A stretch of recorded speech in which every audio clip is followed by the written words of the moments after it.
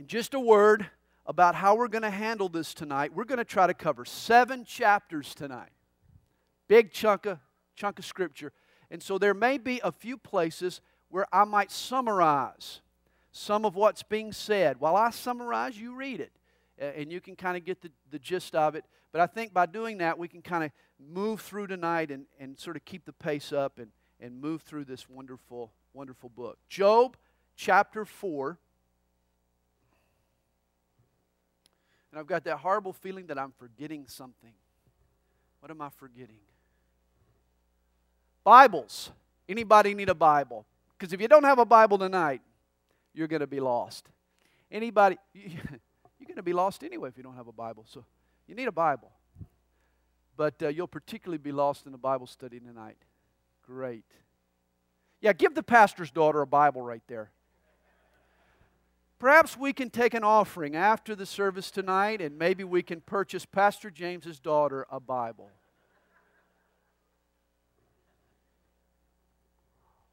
My, oh my. Is he so cheap he didn't buy you a Bible? Well, she's always at the church. She can just use the church's Bibles. Is that what he told you? Lord, thank you for your word tonight. Bless us, Lord, as we study through the word. As we go through the word, Lord, may your word go through us, change us, challenge us, cleanse us, teach us, and love us, Lord. Because we all struggle like Job and like his friends. We all are trying to make sense of the tough situations we face. So help us tonight, Lord. In Jesus' name, amen. The trophy case at the University of North Carolina makes most schools blue with envy. Carolina blue, that is. In fact, did you know that even the fire trucks in Chapel Hill are blue? North Carolina's trophy case contains 35 national championship awards, including 5 for men's basketball and an amazing 19 for women's soccer. The trophy case is full of plaques and cups and medals and clip nets. Well, in Job chapters 1 and 2, we get a glimpse inside heaven's trophy case. And guess what we find in heaven's trophy case? There sits Job. God was pleased with Job. Like a proud papa, God even bragged on Job's piety and devotion. In fact, he said in chapter 1, verse 8, "Have you considered my servant Job, that there is none like him on the earth, a blameless and upright man, one who fears God and shuns evil?" But one of heaven's visitors, Satan, he was cynical of Job's devotion. He pointed to all the blessings that God had poured out on Job. And then he said, "Look at all the good stuff that you've given him. Why wouldn't Job serve you?" Satan suggests that Job is on God's gravy train. Hey, as long as he's on the payroll, God, as long as he's riding your coattails, as long as you're just his sugar daddy, well, why would Job try to rock the boat? Satan challenges God to stop the blessing, to cut Job off. And Job will surely cut off his worship and his devotion. Of course, God accepts the challenge. And in chapter 1, he lifts the hedge of protection around Job. He allows Satan to strike Job's wealth and family. His livestock, his houses, his 10 kids are destroyed overnight. And yet, Job responds, "Empty or full, blessed be the name of the Lord." Amazing. You know, once there was a lady, she was known in the church as having never said a negative word about anyone. Well, one day some jokesters, they approached her and they asked her, they said, "What's your opinion of the devil?" Well, they figured that even this lady wouldn't dare say anything nice about the devil. They'd finally get to hear her make a negative comment about someone else. She thought for a long, long time, and then she answered, "Well, you do have to admire his persistence." Hey, here's an example of the devil's persistence. Satan returns in chapter 2, And he issues another challenge. He says to God, let me touch not just his wealth, but also his health. Strike his body, and he'll curse you, God. God allows Satan to inflict Job with an illness. Full body boils. Imagine Job. He's sitting in the ash heap where they burned the town's trash. This once noble man is scratching his itching boils with a shard of pottery. Job has gone from holding the keys of the city to being the sleaze of the city. That's when 3 of his friends approach him.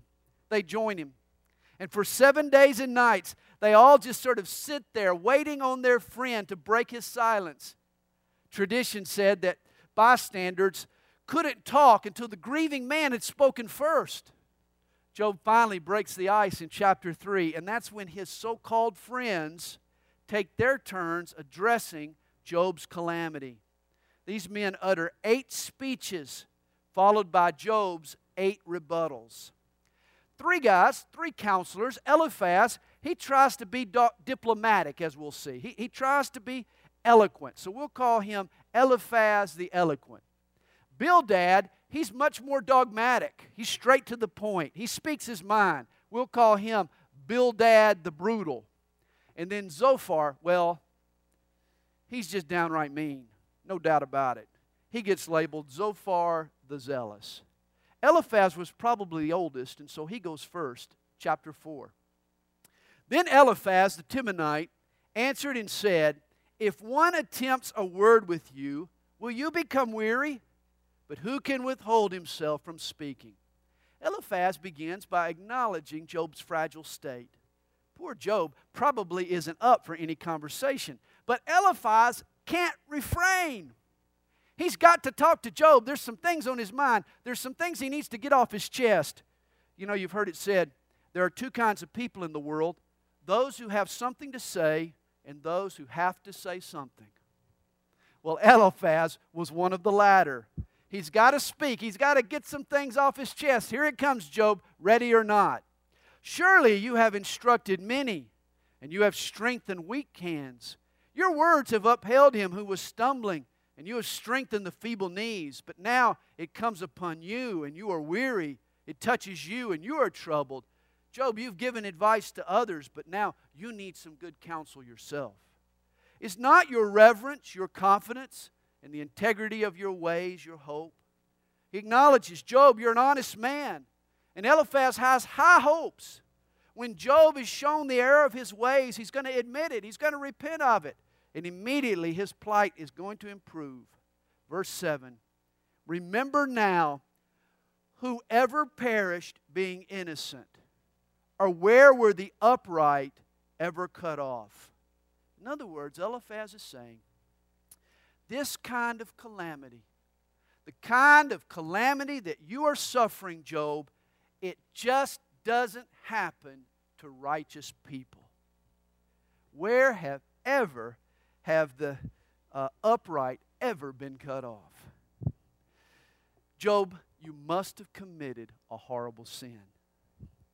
And Eliphaz says it as if it's an obvious, non-debatable, self-evident truth. As a matter of fact, here's what happens for the next 28 chapters. Eliphaz, Bildad, and Zophar, they try to impose on their friend Job a faulty theology. These guys are strict adherents to what I call a kindergarten theology. Here it is. If you face trouble or sickness or any kind of loss, it means that you've sinned in some way, and you're being punished for that sin. Eliphaz and his friends assume that suffering is always God's way of judging evil, while wealth and health are always God's reward for righteousness.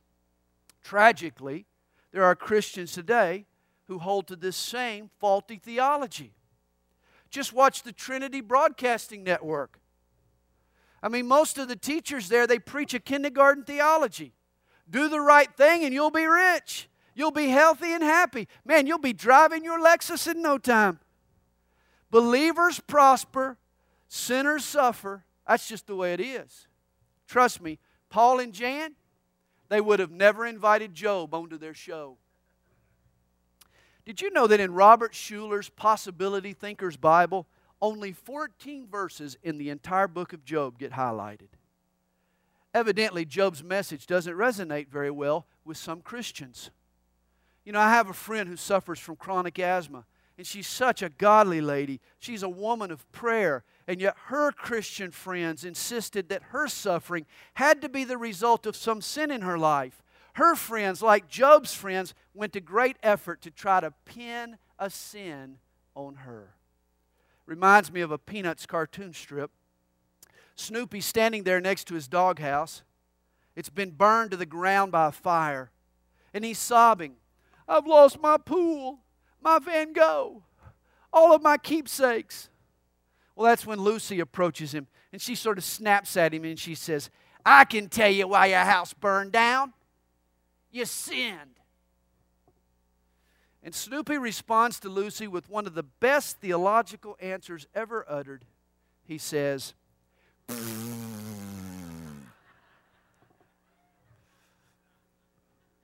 soon, Job is going to join in with Snoopy. Eliphaz continues here in verse 8.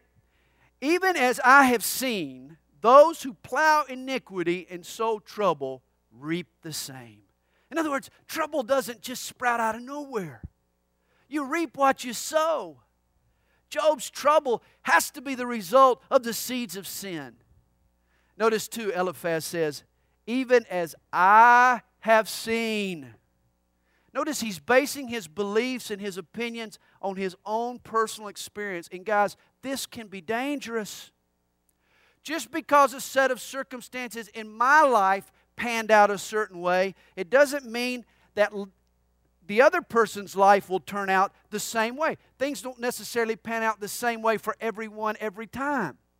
You know, it's like the rare situation where the guy in the automobile accident, he gets thrown out of the car just before it explodes because he wasn't wearing his seatbelt. And now, despite all of the statistics that prove otherwise, this guy's adamant. You should never ride in a car with a seatbelt buckled. I mean, just because it panned out a certain way for you, don't you think that it's going to work that way for everyone the next time? Eliphaz says, "Even as I have seen."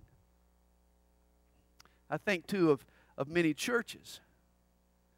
You know, just because I spoke in tongues when I was filled with the Holy Spirit, that must mean that, you know, if you're filled with the Holy Spirit, you're going to speak in tongues. Well, that's not necessarily true. Just because it happened one way for you doesn't necessarily mean that that becomes normative for everyone else. Hey, truth needs to be based on God's Word, not on "as I have seen." He goes on, "By the blast of God they perish, and by the breath of His anger they are consumed." Sin angers God, and God is quick to blast the sinner with His judgment, Eliphaz says. You see, to Eliphaz, this explains Job's overnight destruction. It was a blast from God.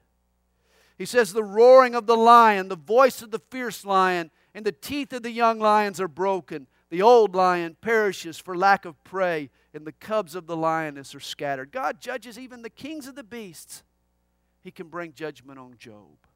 Verse 12. "Now a word was secretly brought to me, and my ear received a whisper of it. And disquieting thoughts from the visions of the night.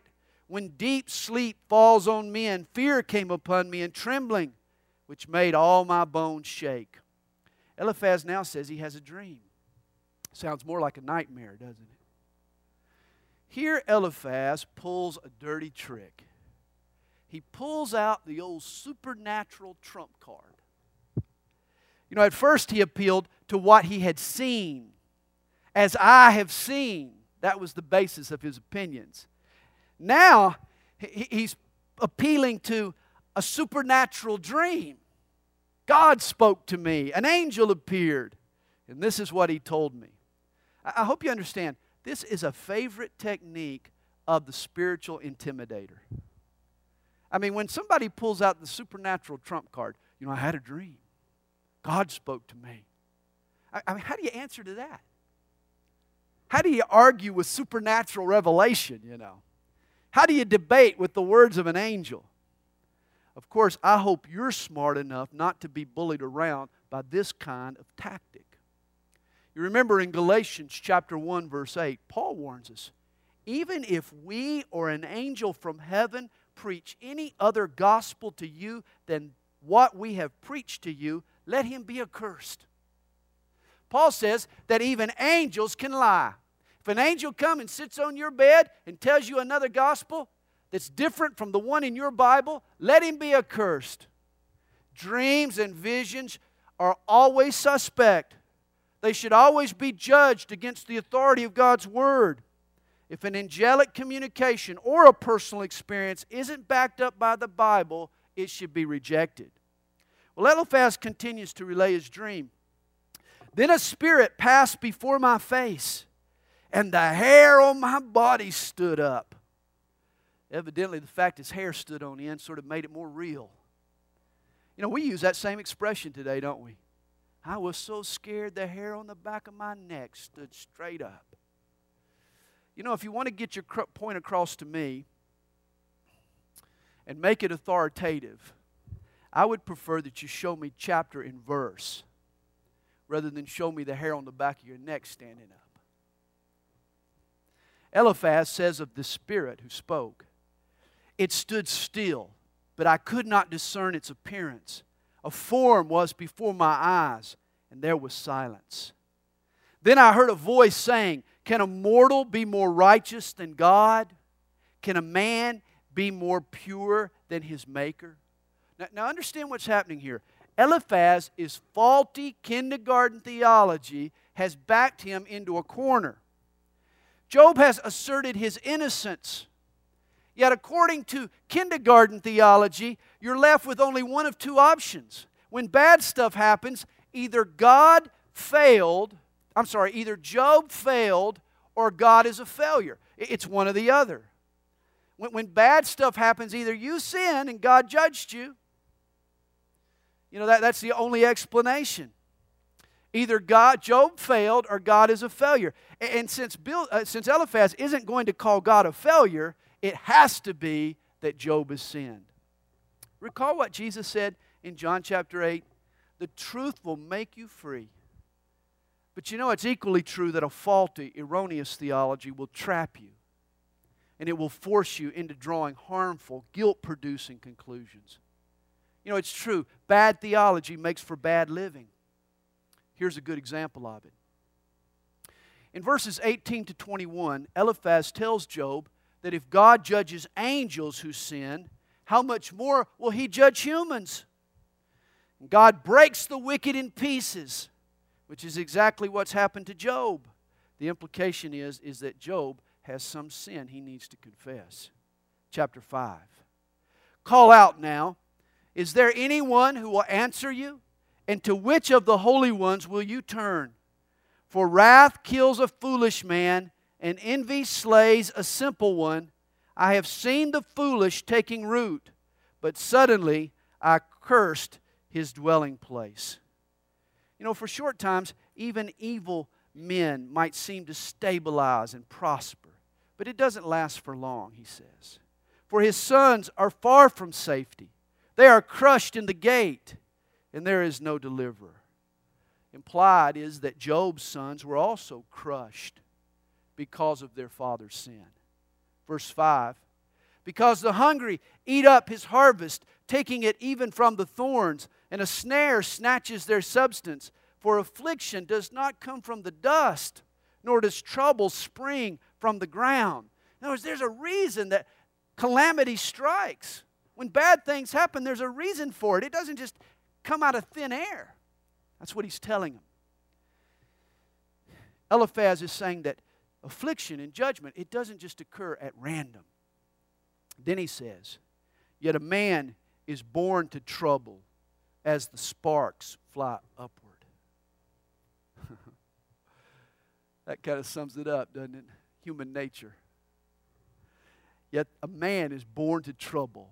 All men are born to trouble, and the sparks fly upward. You know, a lot of what Eliphaz says is not true, but there's a lot that he says that is true. And here he reiterates man's rebellious nature. We are all born to trouble. We're all born sinners. From birth, we come out of the womb stirring up trouble. We cause friction. Sparks fly. The moment we come out of the womb. You know, there's a verse from an old song by George Thorogood and the Destroyers. It's not a Christian song, by the way. But it really does amplify verse 7. Mark, won't you play it? Here it comes. Some of you might recognize it. Now on the day I was born, the nurses all gathered round, and they gazed in wide wonder at the joy they had found. The head nurse spoke up, said, "Leave this one alone." She could tell right away that I was bad to the bone. There you go. There you go. She could tell right away. The nurse at the hospital who saw him delivered, she could tell right away he was bad to the bone. And you know what? That's not only true of George Thorogood, it's true of you and it's true of me. Man is born to trouble as the sparks fly upward. We're all just bad to the bone. That's our problem. Verse 8. But as for me, I would seek God, and to God I would commit my cause, who does great things and unsearchable, marvelous things without number. Boy, Job, if all this had happened to me, I'd repent. I'd seek God. I mean, he's calling on Job to turn to God as if Job had turned from him. In verses 10 through 16, Eliphaz mentions the obvious. God sends the rain. He exalts the humble. He frustrates the crafty. He saves the needy. He gives the poor man hope. In essence, Eliphaz is preaching to the choir. Job feels like he's a sinner in an altar call. He's being sold on what he already believes. You know, he's being told, hey, God's good. If you come to Him, He'll forgive you. Job is saying, wait a minute, I already love God. I already serve God. I've got nothing for which to repent. Verse 17. Behold, happy is the man whom God corrects. Therefore, do not despise the chastening of the Almighty. You know, we're told the same thing in Hebrews chapter 12. Do not despise the chastening of the Lord, nor be discouraged when you are rebuked by Him. For whom the Lord loves, He chastens and scourges every son whom He receives. Like any good father, God spanks His kids when they need it. Job just didn't need a spanking. That's the problem here. Job hadn't even broken curfew. He says, for He bruises, but He binds up. He wounds, but His hands make whole. Boy, never forget that verse. What a comforting verse. Especially, don't forget it when God takes you to the woodshed. And that happens to us all from time to time. Never forget that He bruises, yet He binds up. He wounds, yes, but His hands make whole. You know, compared to His times of blessing, God's discipline is always short-lived, isn't it?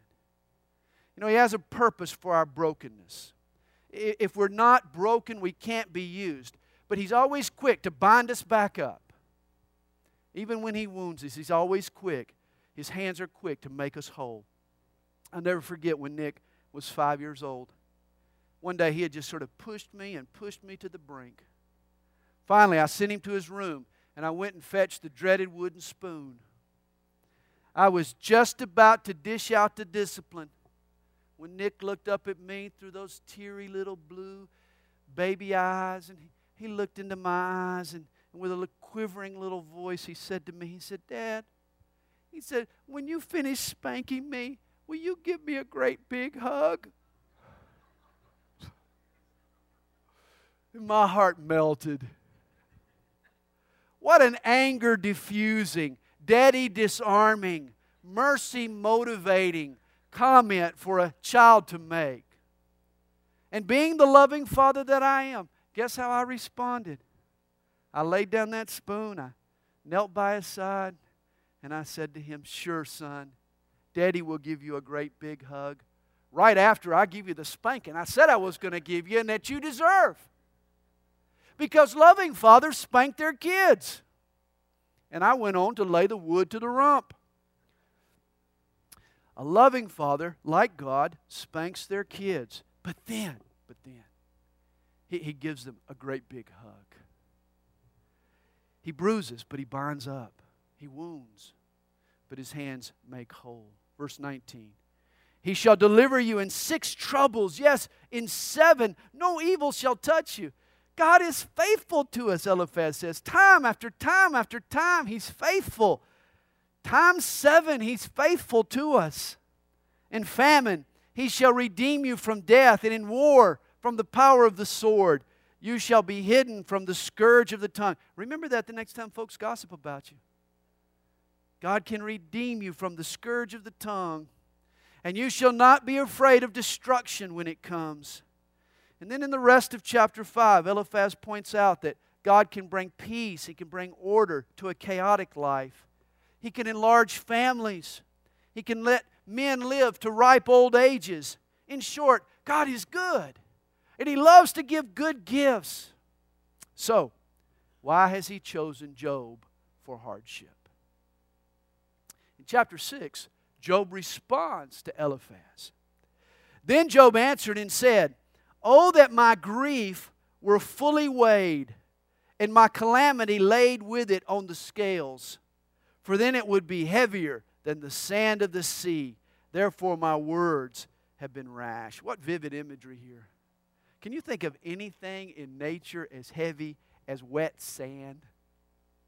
Wet sand. Job says that if his grief were weighed, it would be as heavy as the sand of the sea. For the arrows of the Almighty are within me. My spirit drinks in their poison. The terrors of God are arrayed against me. I mean, Job says he's being shot at. The Almighty is using him as target practice. He just doesn't know why.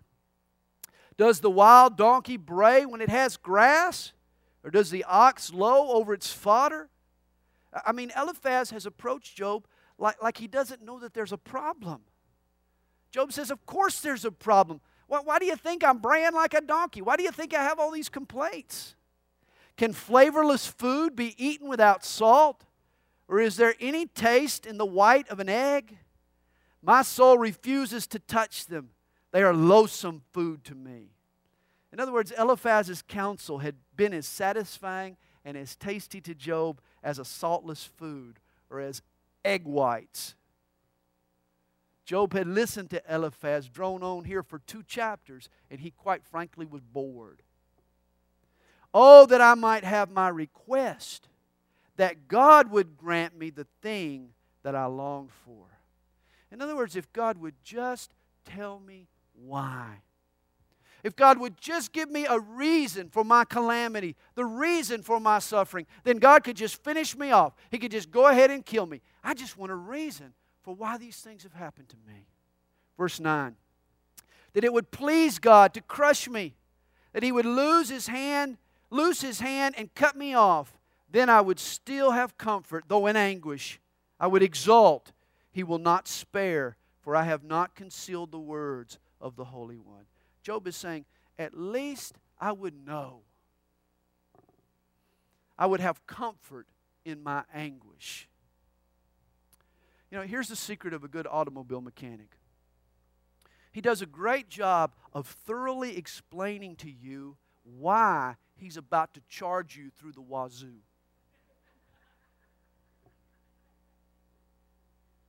But at least you can sit back and you might not have understood anything he said, but at least it sounds right. And you can kind of sit back and you know what he's up to, you know. It gives you comfort in the midst of your anguish.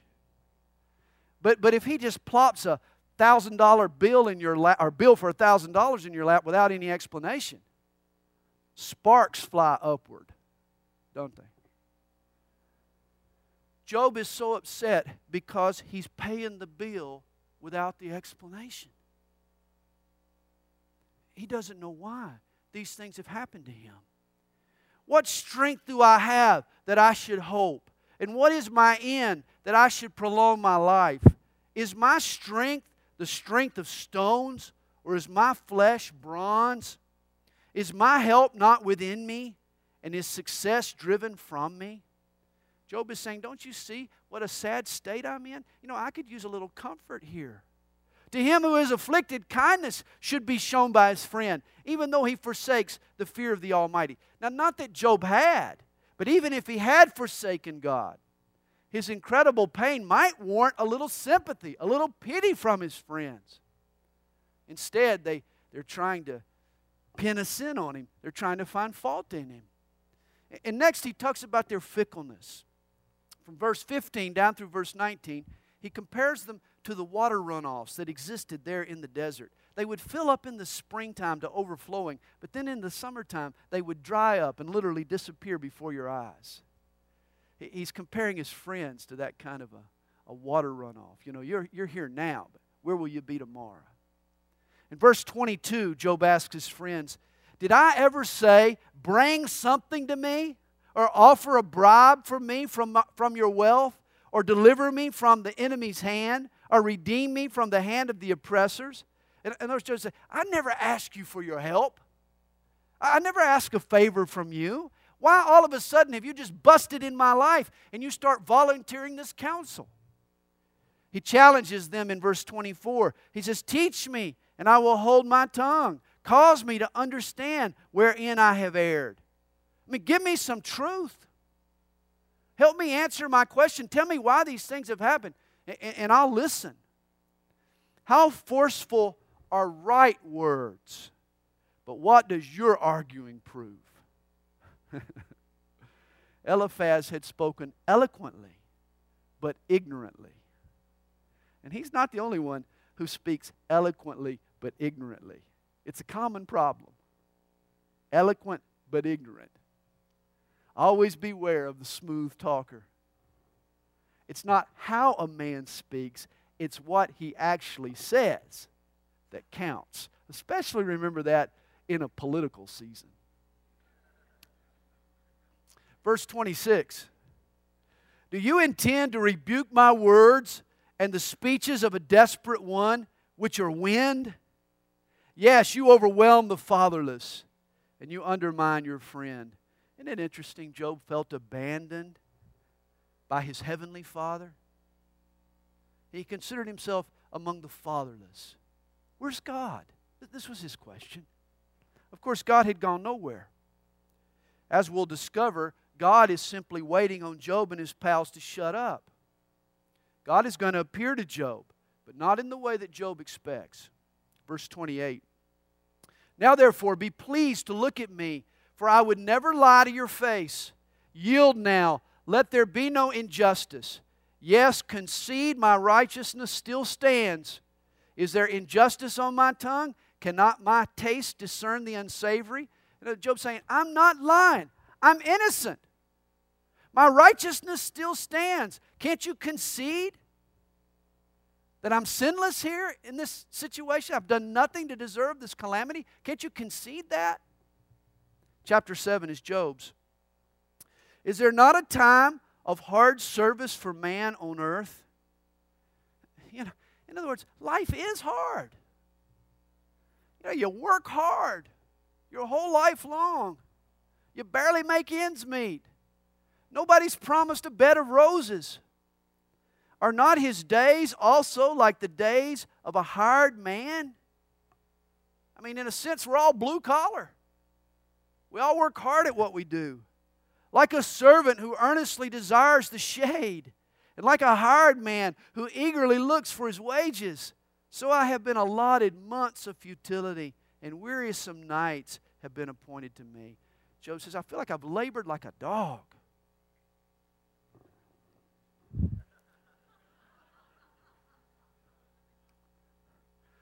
Notice too, he says that his suffering has apparently gone on for months of futility. You know, we often wonder how long, the Bible doesn't tell us exactly how long Job suffered before he was restored. You know, sometimes we think it's days, sometimes it's weeks. Notice here, he talks about months of futility. He suffered for quite a while. When I lie down, I say, when shall I arise and the night be ended? For I have had my fill of tossing till dawn. Job hates the night. You know, at night he's all alone by himself. There's nothing to preoccupy him. There's nothing to distract him. He tosses and turns all night long. He says, my flesh is caked with worms and dust. My skin is cracked and breaks out afresh. Apparently his boils were just symptomatic of a more far-reaching illness. He says, my days are swifter than a weaver's shuttle and are spent without hope. Isn't it interesting? His nights never seem to end. But his days just fly by without hope of any healing or any change. His life's just flying by before him like a weaver's shuttle. Oh, remember that my life is a breath. My eye will never again see good. And of course, this isn't true. In the end, Job will receive twice the blessing that he had before. But that's how he feels at the moment. The eye of him who sees me will see me no more. While your eyes are upon me, I shall no longer be. Job believes he's about to die. As the cloud disappears and vanishes away, so he who goes down to the grave does not come up. He shall never return to his house, nor shall his place know him anymore. Verse 11 marks a turning point. Therefore, I will not restrain my mouth. I will speak in the anguish of my spirit. I will complain in the bitterness of my soul. Job believes he's about to die, so he's just going to speak his mind. He's just going to cut loose. Did you know that the word complain occurs more times in the book of Job than in any other book of the Bible? More than half of the complaints uttered in Scripture fall from the lips of Job. He thinks he's going to die here, so he might as well just complain. You know, it's sad, but from this point onward, you see a growing bitterness inside of Job. Here's what happens. Job begins to lose perspective. He forgets who God is.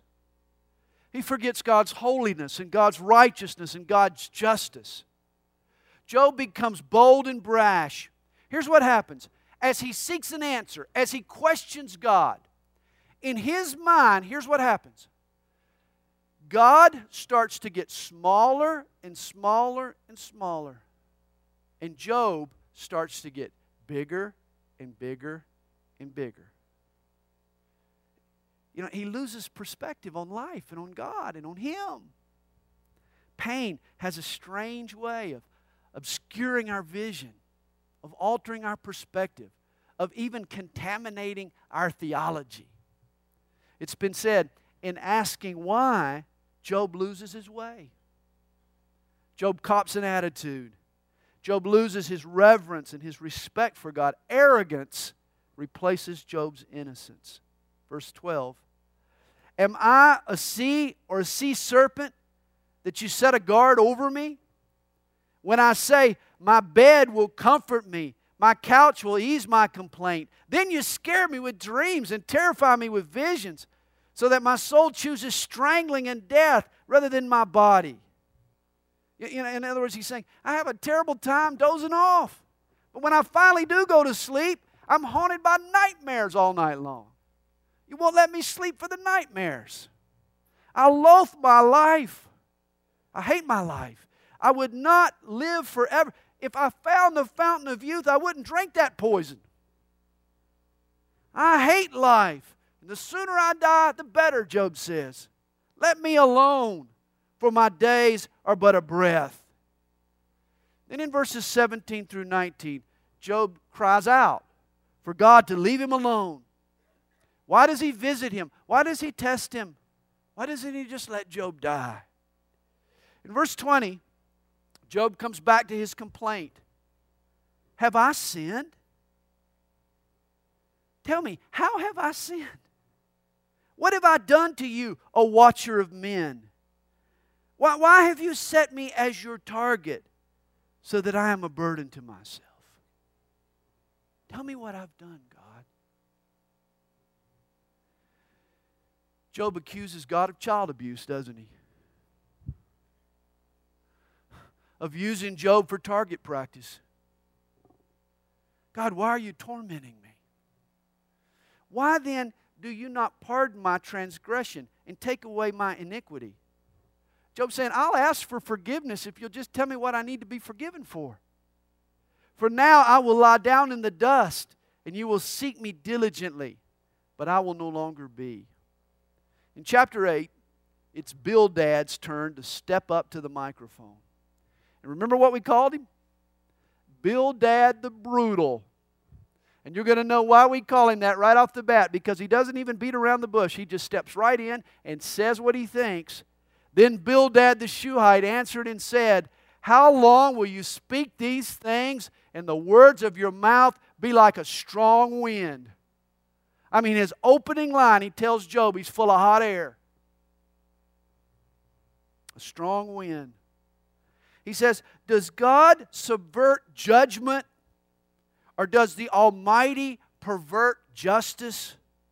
Now remember, Bildad and Eliphaz, they were on the same page theologically.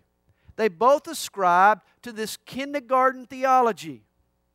In short, God sees to it that bad stuff happens to bad people and that good stuff happens to good people. This is what they believed.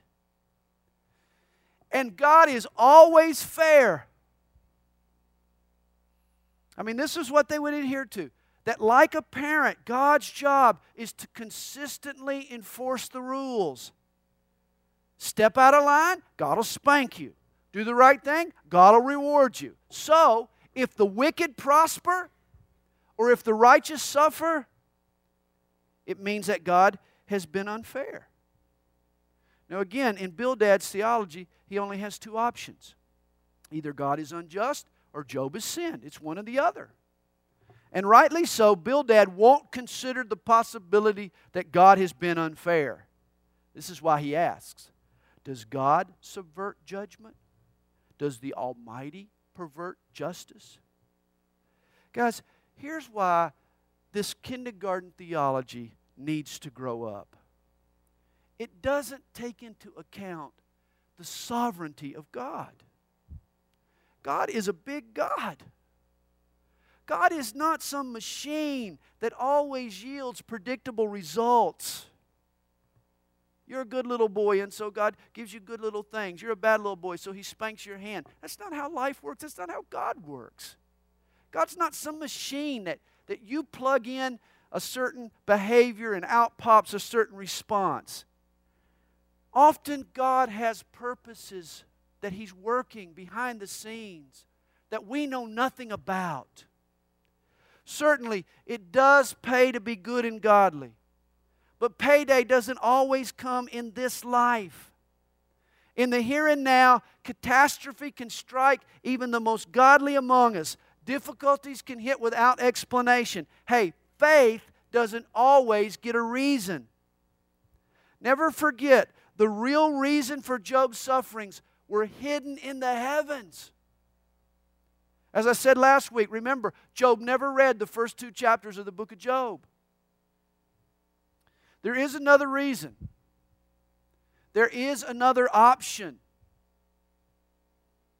God has not failed. Job has not sinned. There's another option to explain these things. Job just doesn't see it. And he's not going to give up wanting to know why. Bildad continues his ignorance, verse 4. If your sons have sinned against him, he will cast them away for their transgression. I mean, suffering is always proof of sinning. That's what he's saying. If you would earnestly seek God and make your supplication to the Almighty, if you were pure and upright, surely now He would awake for you and prosper your rightful dwelling place. Though your beginning was small, yet your latter end would increase abundantly. Job, if you'd just come clean and confess what you've done, I mean, God will respond. I mean, He'll forgive you, man. Everything will be okay tomorrow. For inquire, please, of the former age, and consider the things discovered by their fathers. For we were born yesterday and know nothing, because our days on earth are a shadow. Will they not teach you and tell you and utter words from their heart? Now it's interesting.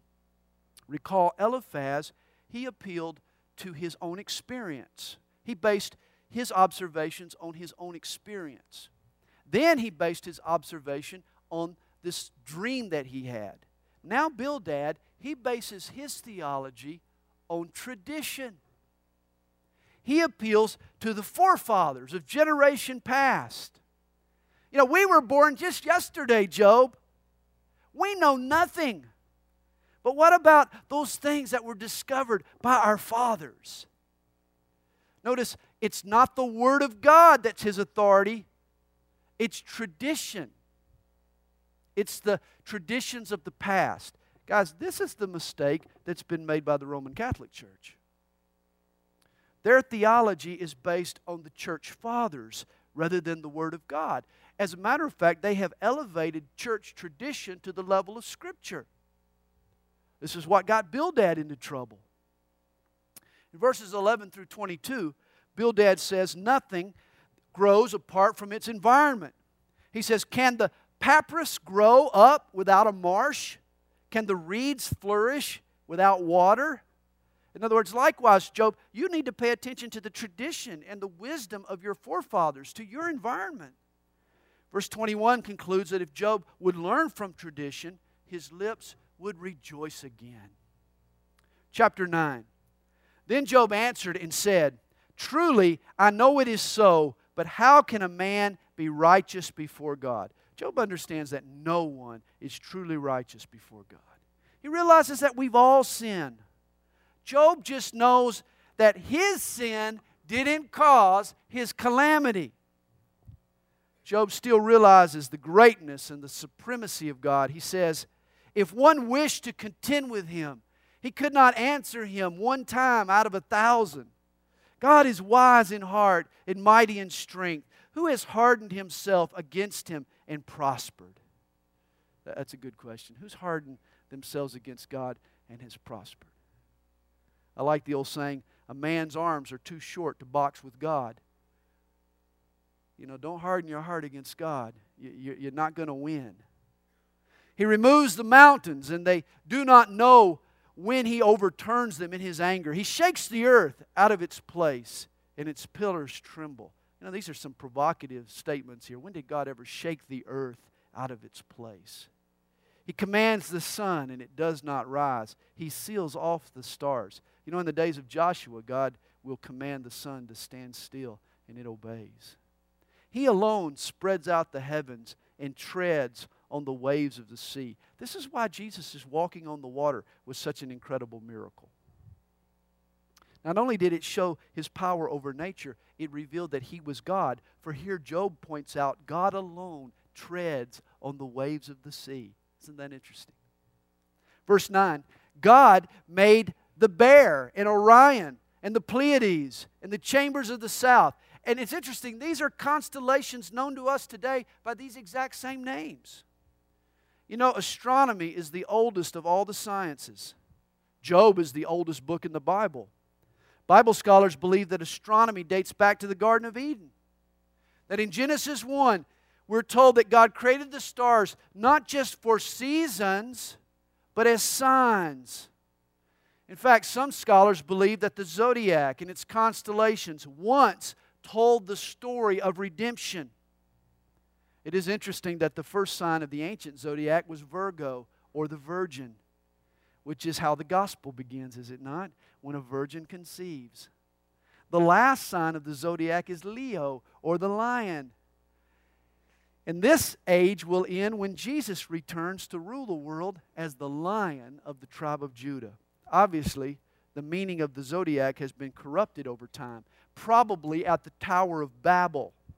The Babylonians were the earliest star worshipers. And so by the time of Moses, God had to forbid His people from seeking the stars for guidance. But it's possible that in Job's day, that may even have predated the law, the stars still had divine meaning among the people.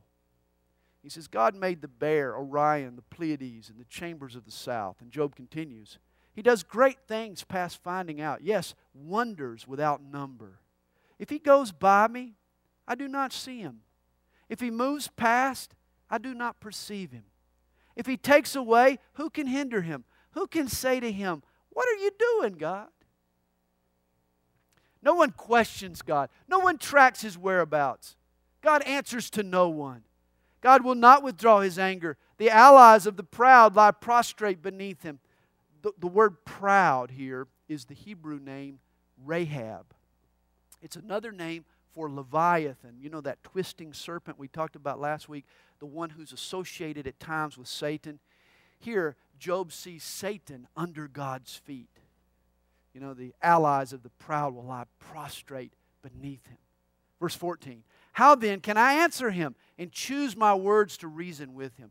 Job wants a conversation with God. He has some questions for God. But if you can't see God, if you can't perceive him when he passes by, then how in the world can you talk to him? Job has a problem. For though I were righteous, I could not answer him. I would beg mercy of my judge. If I called and he answered me, I would not believe that he was listening to my voice. For he crushes me with a tempest and multiplies my wounds without cause. He will not allow me to catch my breath, but fills me with bitterness. If it is a matter of strength, indeed, he is strong. And if of justice, who will appoint my day in court? Though I were righteous, my own mouth would condemn me. Though I were blameless, it would prove me perverse. The reality is hitting Job that even if he could speak with God, even if he could converse with the Almighty, he'd probably come across like a blubbering idiot. I mean, who is Job to actually speak and talk and communicate with God? Yet, he says, I am blameless. And he will hold to that to the end. I am blameless. Despite my inadequacies, despite God's greatness and my puniness, I haven't sinned. I didn't do anything to bring on this calamity. I am blameless, yet I do not know myself. I despise my life. It is all one thing. Therefore I say, he destroys the blameless and the wicked. If the scourge slays suddenly, he laughs at the plight of the innocent. The earth is given into the hand of the wicked. He covers the faces of its judges. Job states what his friends aren't admitting, that life isn't always fair. And apparently God doesn't do much to ensure that it's fair. In fact, there are times God doesn't care that life is unfair. He says, if it is not He, who else could it be? Now my days are swifter than a runner. They flee away. They see no good. They pass by like swift ships, like an eagle swooping on its prey. If I say, I will forget my complaint, I will put off my sad face and wear a smile. I am afraid of all my sufferings. I know that you will not hold me innocent. Job's saying, I know I'm not, a real happy person to be with right now. I know it's no fun to go to church with me. But if I'm just not going to pretend, what do you want me to do? Just slap a smiley face on my face? Just pretend that I'm happy? I got some real problems here. I'm not going to ignore what troubles me. Hey, Job wants to know why. Why has this happened to me? He says, if I am condemned, why then do I labor in vain? If I wash myself with snow water and cleanse my hands with soap, yet you will plunge me into the pit, and my own clothes will abhor me. I've repented. I've tried to clean myself up. I've tried to admit things, but nothing changes. Verse 32, for God is not a man as I am. This is the problem. I don't know how to communicate with God. He's God. I'm a man. He's not a man as I am, that I may answer him, and that we should go to court together. Nor is there any mediator between us who may lay his hand on us both. Let him take his rod away from me, and do not let dread of him terrify me. Then I will speak and not fear him. But it is not so with me. Job is a man, and in essence, he's up against God. And he can't argue with God. No man can argue with God. Your arms, my arms, are too short to box with God. Job needs a mediator. He needs a go-between. He needs someone who can lay one hand on Job and one hand on God. Someone who is perfect in the eyes of God and yet understands the heart of Job. This is what Job needs. And all men have the same need. We all need a mediator. Because we all are no better than Job. And God eventually supplies Job and all of mankind a mediator. He will come. The world will wait for Jesus Christ. He is the one mediator between God and man, the man Christ Jesus. In the meantime, Job is left to defend himself. Chapter 10. My soul loathes my life. He said that before, hasn't he? I will give free course to my complaint. I will speak in the bitterness of my soul. I will say to God, do not condemn me. Show me why you contend with me. Over and over, he wants to know why. You know, it's been said, trials will either make you better or bitter. Well, they made Job bitter, didn't they? Does it seem good to you that you should oppress, that you should despise the work of your hands and smile on the counsel of the wicked? You know, Job mistakes God's patience with the wicked as an approval of their sin. That he's smiling on the counsel of the wicked.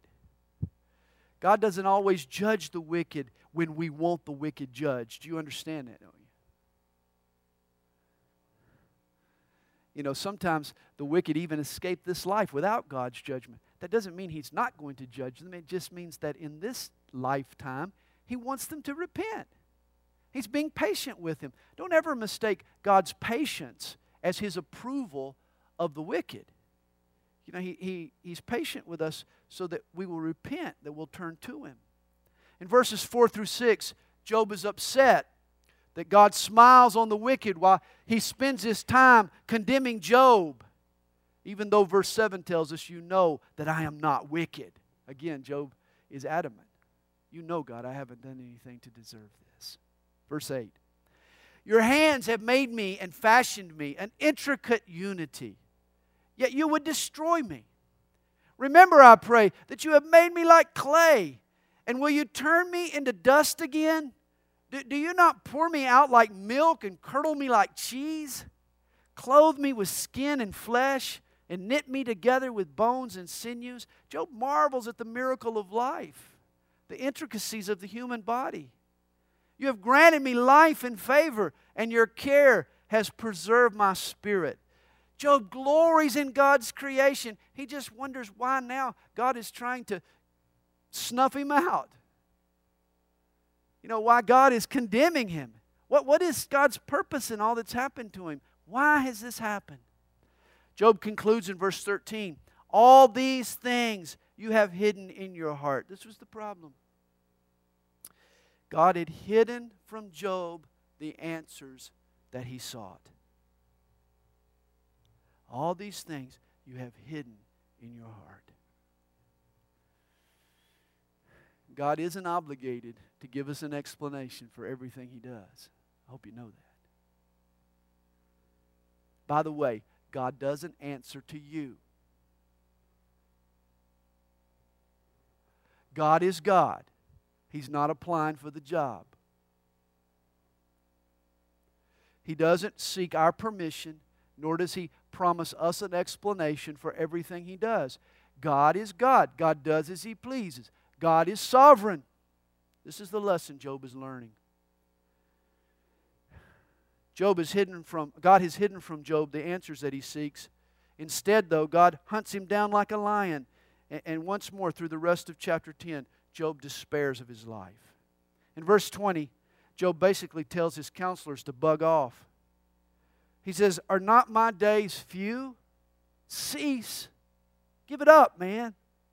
Leave me alone, that I may take a little comfort before I go to the place from which I shall not return, to the land of darkness and the shadow of death, as a land as dark as darkness itself, as the shadow of death without any order, where even the light is like darkness. Job is saying, man, give me a little peace and quiet before I die. I've had enough of you guys. Sadly, that's not what Job gets.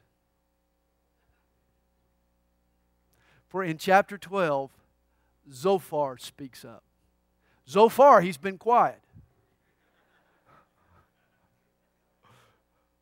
But Zophar is a real piece of work. And we'll get to him next week. Boy, fascinating, fascinating book. Bunch of old guys just getting around, beating these things back and forth. And it gets in the Bible. That's the amazing thing to me. It all gets in the Bible. Because we're all right there, aren't we? God is good. Life is hard. How do we reconcile those two things?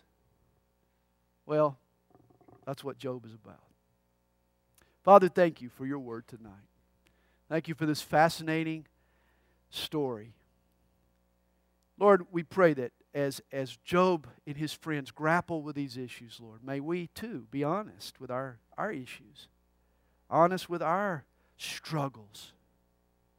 For in so many ways, Lord, we're like Job. We believe you, Lord. We love you. We believe that you're good. We believe that everything you do is good. And yet so often things don't work out as we had hoped. So often life disappoints us and we wonder why. Lord, what do we do with those questions why? What do we do when the answers are hidden from us? Teach us, Lord, in these coming weeks as we journey with Job through his anguish. We love you, Lord. We pray these things in Jesus' name. Amen.